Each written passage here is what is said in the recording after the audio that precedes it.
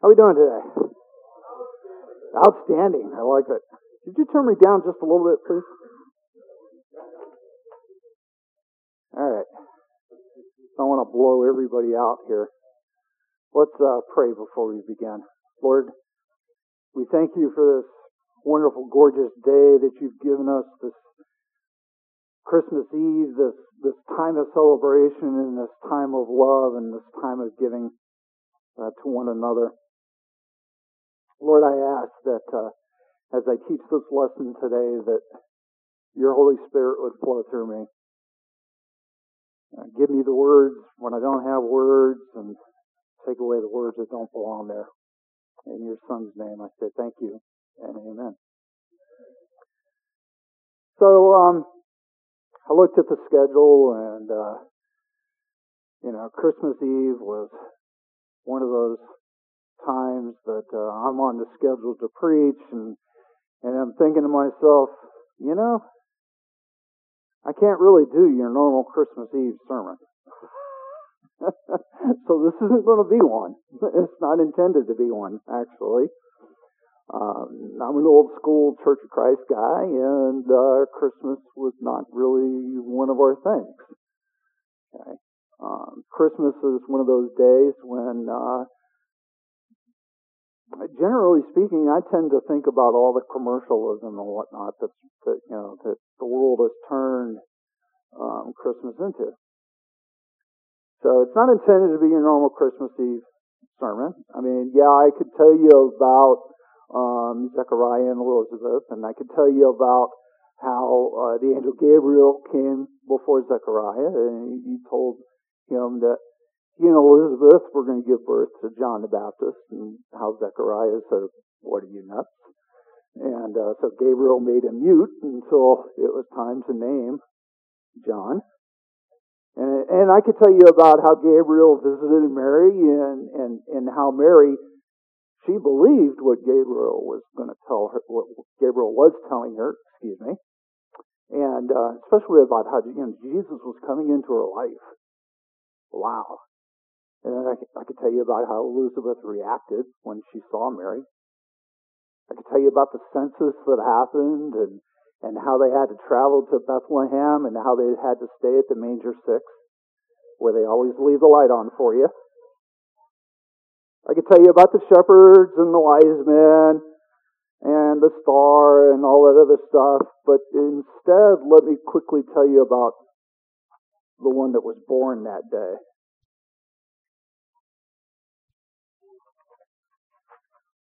In the beginning, the Word already existed. The Word was with God, and the Word was God. He existed in the beginning with God. God created everything through Him, but nothing was created except through Him. Wow. The Word gave life to everything that was created, and His life brought light to everyone. The light shines in the darkness, and the darkness can never extinguish it. And a lot of translations will say that darkness hasn't understood it. It can't. Okay? God sent a man, John the Baptist, to tell about the light so that everybody might believe because of his testimony. And John himself was not the light. He was simply a witness to tell about the light. The one who is the true light, who gives light to everyone, was coming into the world. He came into the very world that He created, but the world didn't recognize Him. He came to His own people, and even they rejected Him. But to all who believed and accepted Him, He gave the right to become children of God. They are reborn, not with a physical birth resulting from human passion or pain, or plan, but a birth that comes from God. birth that comes from God. Wow. So the Word became human and made His home among us. He was full of unfailing love and faithfulness, and we have seen His glory, the glory of the Father's one and only Son. John testified about Him when he shouted to the crowds. This is the one I was talking about when I said, someone is coming after me who is far greater than I am, for He existed long before me. From His abundance we have all received our gracious blessing. One gracious blessing after another.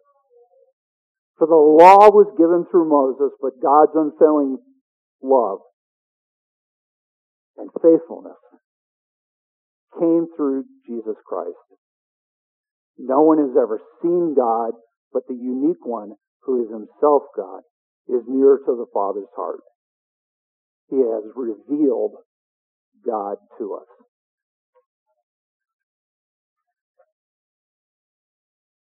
Go back to these first two verses. This is who Jesus is. He pre-existed everything else. Pre-existed everything. He's God. I've always found it interesting how some religions of men actually give stories about how their deities came about. How a particular deity was created, particularly the Native Americans. But we know that ours existed before time even began. He created time. He's the Alpha and the Omega, the beginning and the end. He created everything. That's my second point. He pre-existed everything else, but He created everything. Nothing was created without Him. Now, can you imagine that? See, this is the part about the Christmas story that blows my mind. Really. Just like it blew Augustine's, although I can't remember exactly how Augustine put it.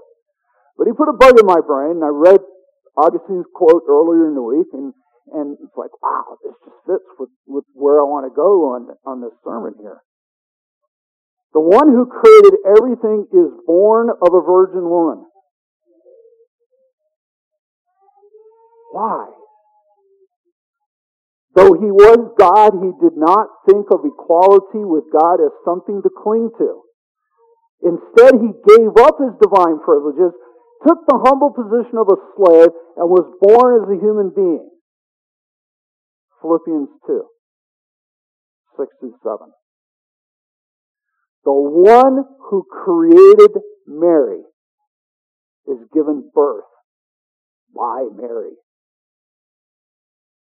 The one who formed her arms is held by them. The one who created everything is in 7 or 8 pounds of wriggling human flesh. The one who spoke a word and the universe came into being is rendered wordless. He put each star where it goes. He even named them. But He can't even grasp His own toes. And He can't even see straight for the first couple of weeks. The one to whom even our most righteous act is as skubala, as Paul puts it in the Greek, and I don't really want to translate that word, has to wait for the skubala to be cleansed from him by his parents. He created manna for the Israelites, but He has to wait until Mary can nurse Him. He created man, and now, because He's a baby, He is totally dependent upon them. He is, oh, I guess he's not, so I'm going to go. No, wrong one. Sorry about that. I got these little wee thumbnails. So why? I mean, why does he go through all this? I mean, let's face it. You know, after this, he's got to go through teething. He's got to go through pimples. He's got to go through puberty. He's got to go through all the things that we have to go through. Why? He created everything. Created everything. But he came to explain everything. The one who created everything considers us to be his best creation. That's a scary thought. I'm one of his best creations. See, you're one of his best creations. Wow. After all, nothing else in the universe is formed in his image. Right? Nothing. And so rather than let us stagger through the darkness, which doesn't understand the light at all, worshiping the things that he actually created, as the beginning of Romans tells us, he came to be born as a baby, so that when he grew into a man, he could show us his unfailing love and his faithfulness. He came not to give us the law, but to fulfill it. He came to the world that he created, and the people within it never accepted him. Just like the indignity of waiting for a diaper change, he endured people laughing at him, spitting on him, beating him, stripping him naked, and nailing him to a cross. Why?